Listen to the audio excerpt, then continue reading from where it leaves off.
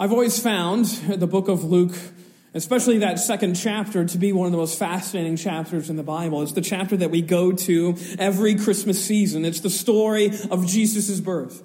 And I think actually, again, as we sort of did last week, I think we have to go to Luke 2 to understand this Old Testament scripture.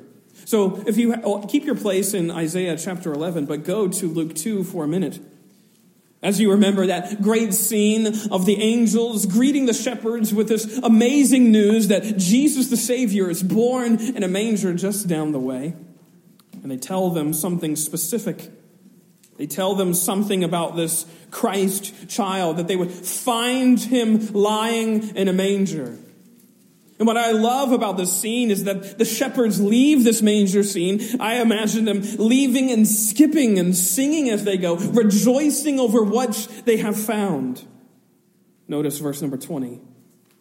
And the shepherds returned, glorifying and praising God for all that they had heard and seen, as it had been told them. They find everything exactly as the angel had prophesied, as the angel had told them. They found everything exactly as he said, a baby in the manger, which likewise meant peace on the earth. That's what they were told after all. Look at verse 14 as the angels sing, glory to God in the highest and on earth, peace among those with whom he is pleased. That's what's inaugurated at this coming of the Messiah. The coming of Jesus, the Savior, meant the coming of peace in the world. A word which means harmony, lack of strife. I think it's a testament to who this baby truly is. Not just a baby boy. It is God come in the flesh, God come as an infant. But I think it's also an indication, this announcement of peace on the earth and goodwill toward men, as the verse is often translated, I think is also an indication of one of the deepest needs of mankind. It should come as no surprise that nearly every song that we sing at Christmas time has in it a sort of longing for peace. And in fact, I counted, out of the Christmas hymns that make up your hymnal in front of you, there's roughly 13 that explicitly mention this longing, this desire that peace would come and fill the earth. That hymn, O come, Emmanuel, has the words, bid envy, strife, and quarrels cease, fill the whole world with heaven's peace. The other carol, I Heard the Bells on Christmas Day, I think sums up this longing quite well, where the chorus says, the wrong shall fail, the right prevail, with peace on earth, good will to men. We sing those words, or similar words, and we're singing at the same time, not just things that come from Scripture. We're singing what is, we could say, the universal human need of true and lasting peace, lack of conflict, lack of strife, lack of hatred. And it's not just Christmas carols, it's not just church hymns that have this longing for peace filling their words. Even the secular songs that are sung at Christmas times are likewise filled with this theme. Maybe you haven't stopped to think about it, but I recently tried to. There's a lot of songs that deal with this theme that are sung by not Christians, but just regular pop artists. If you remember the song, Have Yourself a Merry Little Christmas, what does Frank Sinatra sing? He says, have yourself a merry little Christmas, let your heart be light. Next year, all our troubles will be out of sight. That I find to be sort of a similar longing for peace, just sung in a different way. No more trouble. No more turmoil. As the second stanza says, all our troubles will be out of sight, miles away. And that lack of trouble comes how?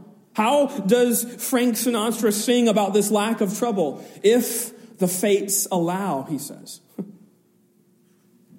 A similar sentiment is heard in the 1992 song, made famous by Amy Grant, which has the words, or is entitled, Grown Up Christmas List. I'm sure you're familiar. The chorus goes like this, no more lives torn apart, That wars would never start, and time would heal our hearts, and everyone would have a friend, and right would always win, and love would never end. No, this is my grown-up Christmas list.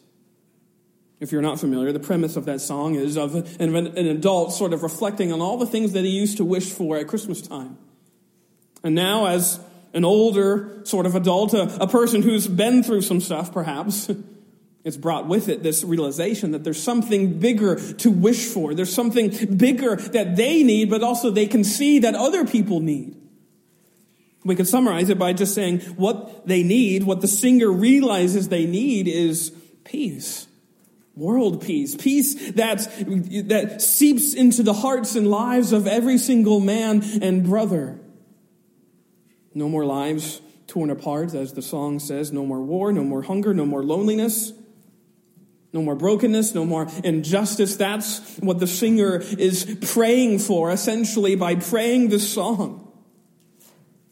It sounds very much like the 1971 song by John Lennon, Happy Christmas, War is Over, which was really nothing but an anti-war protest song that was sort of made to sound like a Christmas song.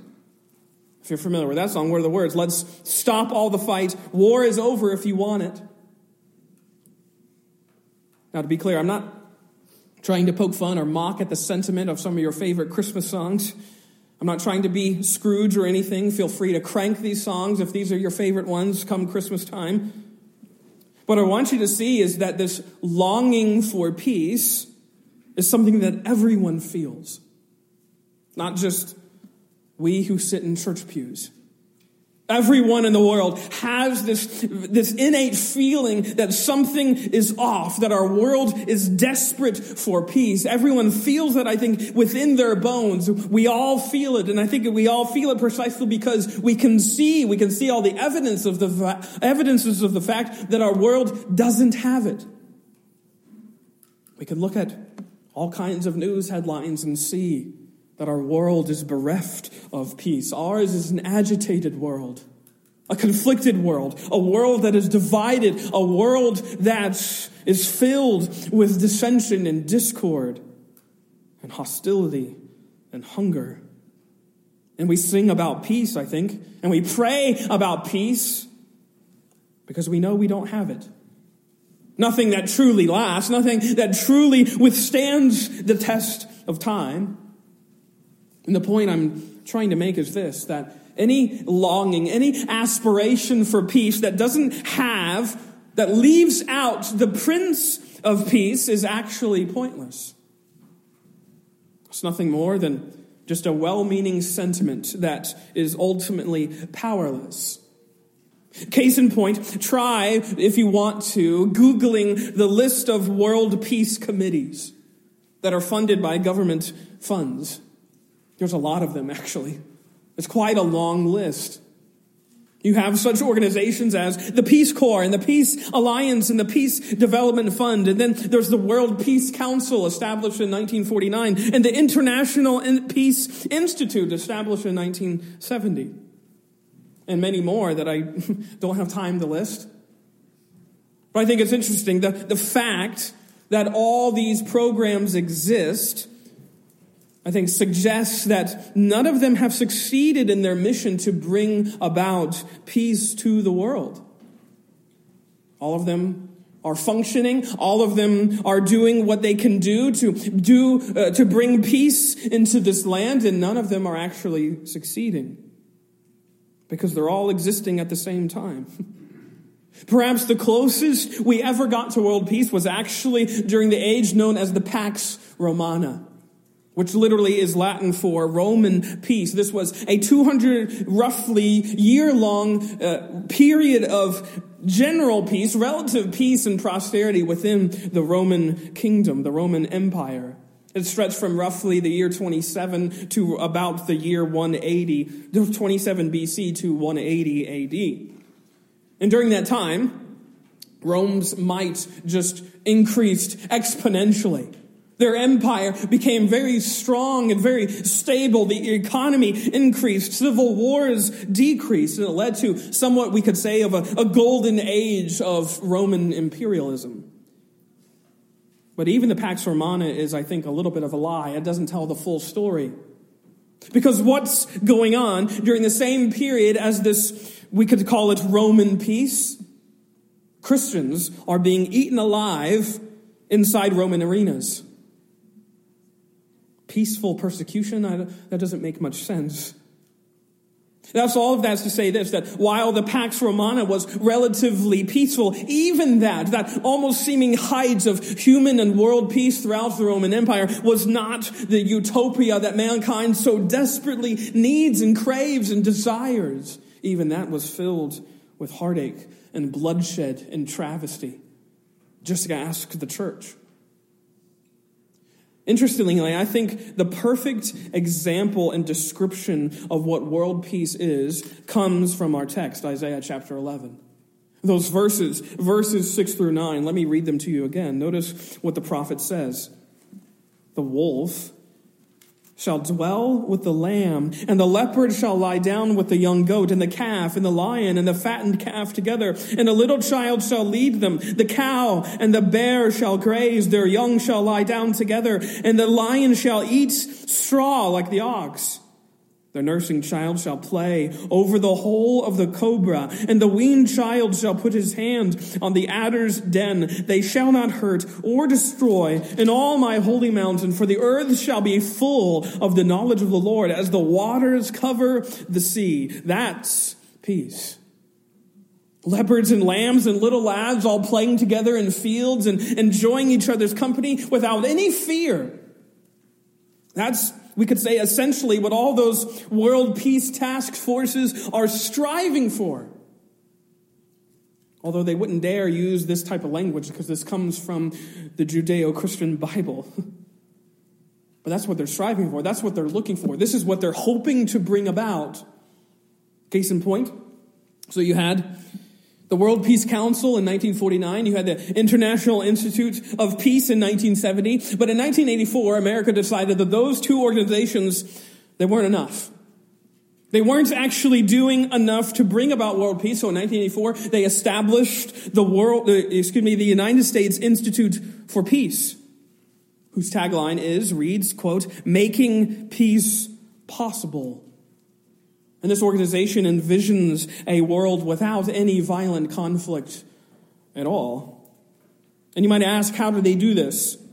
How do they propose, the United States Institute for Peace, how do they propose to bring about a world without conflict, without violence? Through the very exciting and invigorating errand of policy making. Sounds exciting. This comes straight from their website, where they say they seek to, quote, if this doesn't make you want to be peaceful, I don't know what will. They say, quote, "research and analysis and field experience to strengthen the capacity of policymakers and other professionals to respond on some of the most critical global challenges of the 21st century." Which sounds really nice, I suppose. But you see what is actually happening. They're saying this organization, this man-made organization, is actually positing that peace is achievable through policy. So they claim. If only we knew that when the Second World War was going on, maybe we could have prevented it. I don't know. You see, though, what is cutting through all of these visions that man has for world peace? They are actually powerless. All we have to do is sing the war is over. All we have to do is find the right amount of policy to implement, and that'll change people's behaviors. That'll change people's attitudes. That will bring about this great and grand vision of a world without conflict. While I regret to reform all of those who are in Washington, that for however well written and how accurate their new policies are, all the feuds and the foibles that have plagued this world will continue well into the future. Because humanity has a problem that policy can't solve. Humanity has a need that can't be solved by man-made compulsion. Humanity has thousands of years of data that proves that peace can never be achieved through philanthropy or policy or politics. It won't work. It's never worked. It's never lasted. I don't think this means that we need to be negligent in our efforts to be kind to one another or anything like that. I'm not saying that. It doesn't mean that we should take for granted these organizations or get involved where we can, perhaps, if the Lord so leads. It does mean that all of our efforts to bring in a more peaceful or a more inclusive society, if you will, they have to come with the understanding that we ultimately cannot make that happen. We aren't the ones that bring in world peace. Peace, again, without the Prince of Peace, is nothing but a well-meaning but albeit powerless sentiment. It's something that mankind can never bring about themselves. It's something that will always exist just beyond their grasp. And I think this brings us back to our text in chapter 11 of Isaiah. Because his description, his declaration of peace is different. This image that he has in mind of bears and cows and toddlers all laying on the field together is not some sort of fanciful vision of a utopia that's achieved through politics or through better choices or through policies. It's not allegorical. It's not a metaphor. It's not some whimsical dream. This text that is in front of you is a word from Yahweh. It's a certain word, a sure word, a solid word that comes from God himself. And it's tethered, it's tied, it's connected to this one whom Yahweh himself will send to bring about all that he has promised. Notice verse number 10. Because this grand vision of peace, of righteousness filling the earth like a flood, notice who it is whom brings this vision into reality. Notice verse number 10. In that day, the root of Jesse, who shall stand as a signal for the peoples, of him shall the nations inquire, and his resting place shall be glorious. The root of Jesse, he calls him. As a callback to verse number 1, which itself is a callback to chapter 10. So go with me to chapter 10 just for a minute. As Isaiah has been prophesying, he is here prophesying to the people of God about the day of judgment that's coming for the nation of Assyria. At this time, you might know, the people of Judah have been ransacked with horrible desolations that have come at the hand of the nation of Assyria. This is part of God's judgments on the people of God. And Isaiah is speaking to them, telling them that while they have enjoyed, perhaps while Assyria has enjoyed the loftiness of their conquest, soon they are about to be cut down to size. Quite literally, the Assyrian days are numbered. Soon as Isaiah prophesies, God would send his majestic one to act as somewhat of a divine lumberjack to cut down the enemies of all the people of God. Notice verse 33 of chapter 10. Behold, the Lord God of hosts will lop the bows with terrifying power. The greats in heights will be hewn down, and the lofty will be brought low. He will cut down the thickets of the forest with an axe, and Lebanon will fall by the majestic one. What's happening? Israel's enemies are being chopped down by this one who comes with an axe, this one who comes from heaven. And what is he leaving? He's leaving what used to be a majestic kingdom, the kingdom of Assyria, into nothing but stumps. Because this one is coming down and cutting them down to size. And it's a hopeful message for the people of Judah, for the people of Israel, God's chosen people, as here they're hearing the message about how they will be delivered, how they will be liberated. Their overlords are going to be no more.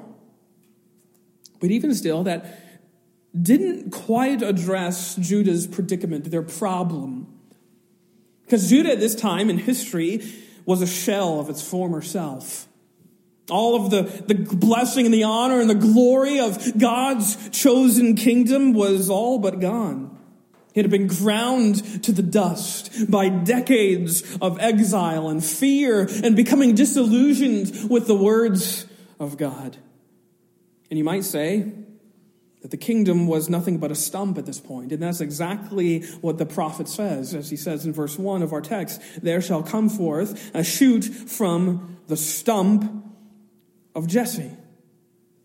The stump of Jesse is literally just, we could say, a euphemism or a nickname that the prophet is here employed to allude to that promised and illustrious kingdom of David, the kingdom of Israel, that united kingdom of the son of Jesse that experiences all the glory and the might and the splendor and the blessing and the favor of God. And as he says here, as he alludes, as he gets in the mind's eye of these who are reading this text, that was nothing but a stump. It was all but gone. And stumps don't look very promising, do they? A tree stump is what? It's a reminder of a tree that used to be there. It's a reminder of something that used to be strong and towering and exalting. And yet it's no longer there anymore. All that remains is a stump, a dead tree trunk from a defunct tree. And you can see Isaiah's words to this people. This is what you've become. And it's precisely, though, in that state of disconsolation, that state of seeming no hope, we are nothing but a kingdom that has been reduced to a stump. This is where this hopeful message that Isaiah has springs out of. Because notice again verse 1.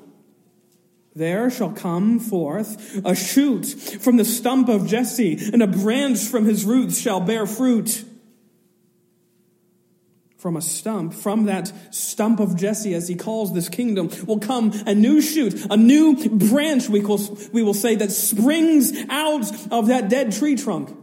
It'll sprout and it'll grow and reach towards the heavens again, and it'll bring the whole root system back to life, as it says, bringing forth fruit. Of course, this root of Jesse, this branch that comes forth out of the stump of Jesse, is an allusion to the Messiah that fills the people of Israel with hope. We could call him a new David, as he would be the son of David and the son of Jesse, perhaps even say. And he would come and he would perfect and complete and actually bring into reality all those promises made so long ago to King David in 2 Samuel 7. All those covenantal promises about a kingdom that has no end and a throne that would never be unoccupied. This is going to come about through this one that Isaiah is talking about. He would be a king of truth and justice and righteousness and faithfulness, as he talks about in verses 3 through 5. Notice, his delight shall be in the fear of the Lord. He shall not judge by what his eyes see or decide disputes by what his ears hear. He will be even wiser than Solomon, even wiser than all the wisest of the kings of Israel. But with righteousness, absolute righteousness, what? He shall judge the poor and decide with equity for the meek of the earth. His concern will be for the lowly. And he shall strike the earth with the rod of his mouth, and with the breath of his lips he shall kill the wicked. He will be a God of justice and a God of truth and a God of vindication. Why? Because righteousness shall be the belt of his waist, and faithfulness the belt of his loins. This is describing the king who will come, the new David who would come and raise up that stump of Jesse back to its glory, back to its heights of prominence. And this kingdom will be a kingdom of unending and universal peace. And this comes exactly from those verses, the verses that we read a moment ago in verses 6 through 9, that describe this kingdom of a lion and a lamb laying together. But actually, it's even more explained in the verses that follow, verses 11 down through the end. Notice those verses again. In that day, the Lord will extend his hand yet a second time, and he will recover the remnant that remains of his people from Assyria, from Egypt, from Pathros, and from Cush, and from Elam, and from Shinar, and from Hamath, and from the coastlands of the sea. He will raise a signal for the nations, and will assemble the banished of the earth. assemble the banished of Israel and gather the dispersed of Judah from the four corners of the earth. And what is he saying? It's not just, as he has just alluded to in the previous verses, that predator and prey will all get together and play in fields and meadows. What is he saying? This whole world is going to be blanketed in the peace of this heaven-sent king. This peace will be truly world peace without end, as he says, from the coastlands of the sea to the four corners of the earth. They will all be united together. As he alludes, this king, this heaven-sent king, this root of Jesse, he will gather all people to himself, all of his people, and he will put an end to all their strivings and all their squabblings. As he says in verse 13, notice, the jealousy of Ephraim shall depart, and those who harass Judah will be cut off. Ephraim shall not be jealous of Judah, and Judah shall not harass Ephraim. All those old tribal sort of quarrels, those tribal conflicts that got the people of Judah into a horrible mess at the very beginning of it all anyways, all of those will be put to rest. No longer will internal conflict bring down this kingdom of Yahweh. It will be bastioned by peace because the Prince of Peace will be here. And yes, even further, as he says in verses 14 through 16, all the enemies that Israel might face, they will all be made to be thwarted. They're going to enjoy the bounty of the peace that comes when this new David arrives. All of that message of peace and harmony and lack of strife and no more war and this peace and fellowship between divided brothers and nations.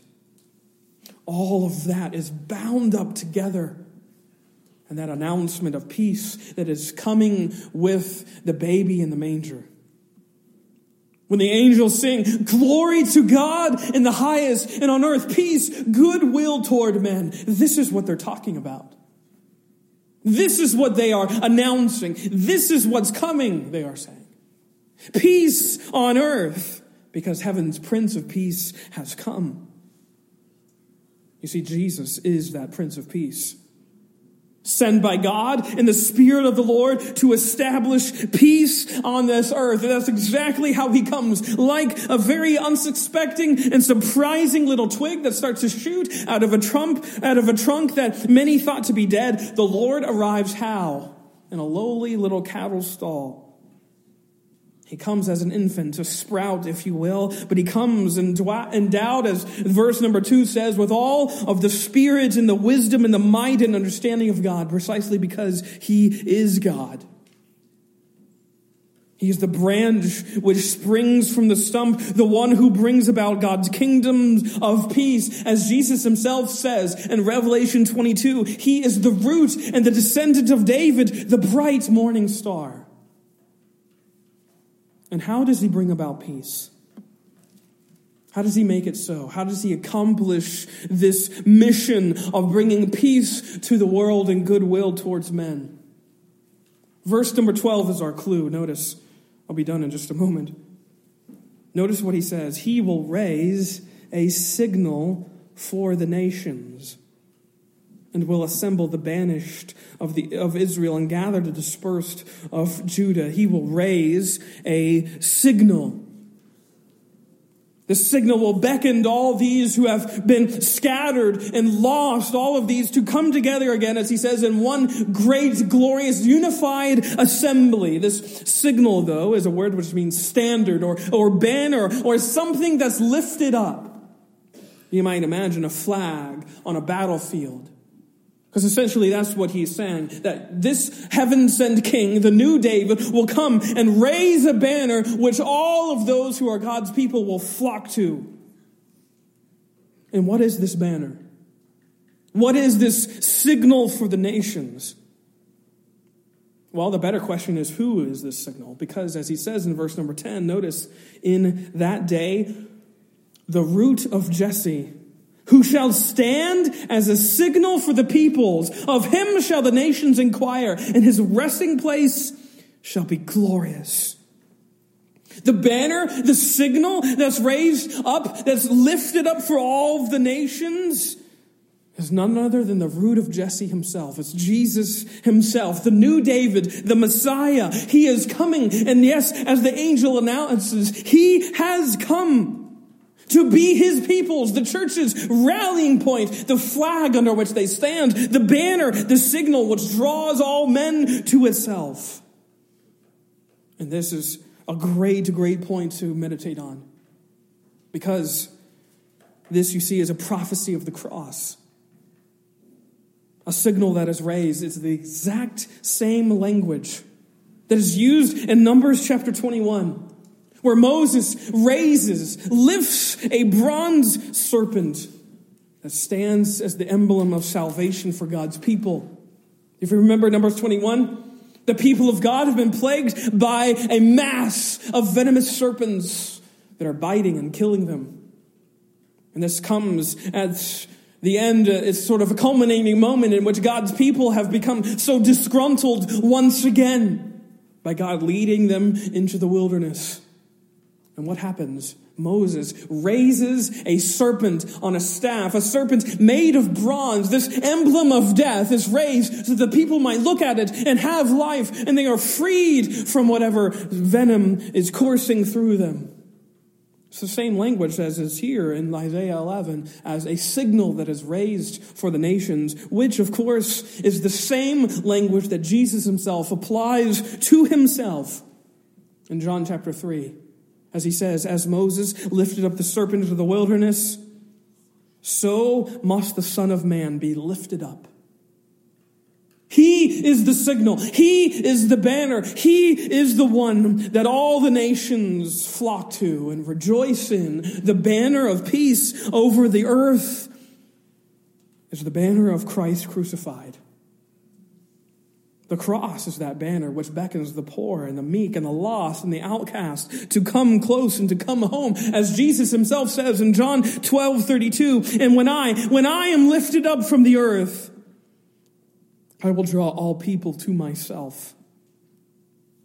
You see, this is how we get the fullest picture of how God establishes peace on earth through his Son, Jesus Christ.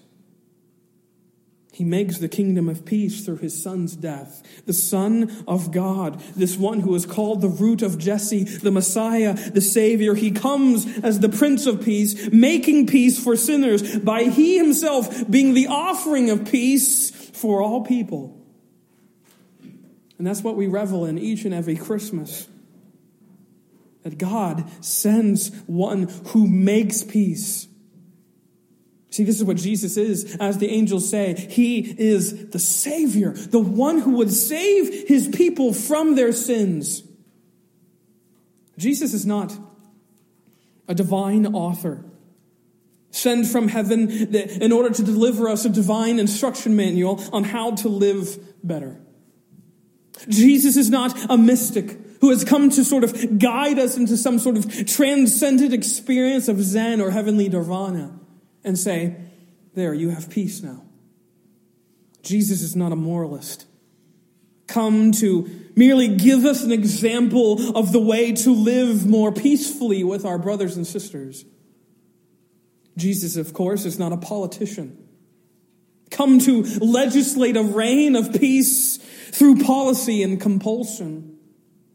He is none of those things. He is the Savior, the Prince of Peace, who dies to make peace possible. What does he say all over the Gospels? That he has come to give us his peace. And the peace that he gives us, this lack of strife, this harmony, is not the peace of tracts and pacts and policies. It's not an illusion. It's the peace and harmony that Jesus gives us that comes from the top down. That is, we could say, it is peace, the deep peace, the true peace that we can have from knowing that our debt is settled forever. Romans 5:1, therefore, since we have been justified by faith, we have peace with God through our Lord Jesus Christ. That's the peace that he comes to give us. The peace that he offers with an extended, bloodied hand. He comes to be our peace himself. Go with me really quick. I want to read this before we close. Ephesians chapter 2, because you have to see this connection point. This signal that's raised for the nations that will bring all of the sinners who come and repent and believe in this one who is the Savior. He is our peace. Paul says that in Ephesians chapter 2. Notice this grand declaration that I think is exactly connected to this time of peace that comes through the gospel of Christ crucified. Notice what he says, Paul does in Ephesians 2:11. Therefore, remember that at one time you Gentiles in the flesh called the uncircumcision by what is called the circumcision, which is made in the flesh by hands. Remember that you were at that time separated from Christ, alienated from the commonwealth of Israel, and strangers to the covenants of promise, having no hope and without God in the world. A devastating, truly devastating reality that describes every sinner, that describes the world even now. But as it says, but now, the good news is what? In Christ Jesus, you who once were far off have been brought near by the blood of Christ. For what? For he himself is our peace, who has made us both one, and has broken down in his flesh the dividing wall of hostility by what? By abolishing the law of commandments expressed in ordinances, that he might create in himself one new man in the place of the two, so making peace, and might reconcile us both to God in one body through the cross, the signal for the nations, thereby killing the hostility. And he came and preached peace to you who were afar off, and peace to those who were near. For through him we have both access in one Spirit to the Father.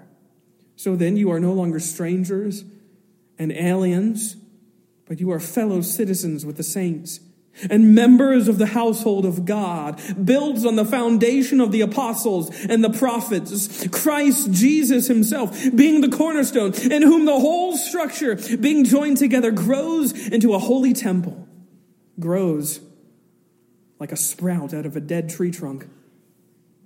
In him also you are being built together into a dwelling place for God by the Spirit. This is what Jesus has come to establish. This is what Jesus has come to give us. Just like the Assyrians and the Egyptians and all the conflict that exists between them and the people of God, it will all be laid down by what? The blood of Christ, who brings those who are divided, who brings those who are far off together again. You know, every time we come and worship as a church, this is what we are magnifying. The Prince of Peace, who brings we who are divided from one another into harmony by the blood of his Son. Think for a moment, perhaps, of strifes that you've endured, conflicts that you have gone through, perhaps even in this past year, whether it be with family, extended family, friends, loved ones who you thought would never betray you, who now you stand distant from. There is a Prince of Peace who comes to bring those who are divided into unity once more. There's one who has come that we might lay down all of our arms of hostility, the things that we would rather raise up and defend ourselves with. What does Jesus come and do? He comes and gives us himself. And he is the Prince of Peace for us. He has come, my friends. The Prince of Peace has come for you. If you are feeling still at conflict, still at war, perhaps at war with yourself, at war with a friend, a loved one, a family member, there is a Prince who has come to eradicate all that hostility, to make it go away, and to make it go away in something that is true and lasting, in the blood that he has shed for you. My friends, if you are seeking peace this morning, don't seek it in some sort of program, some sort of policy. Seek it in the person of it. Seek it in the only person who can give it to you, the Prince of Peace who has come for you. Let us pray.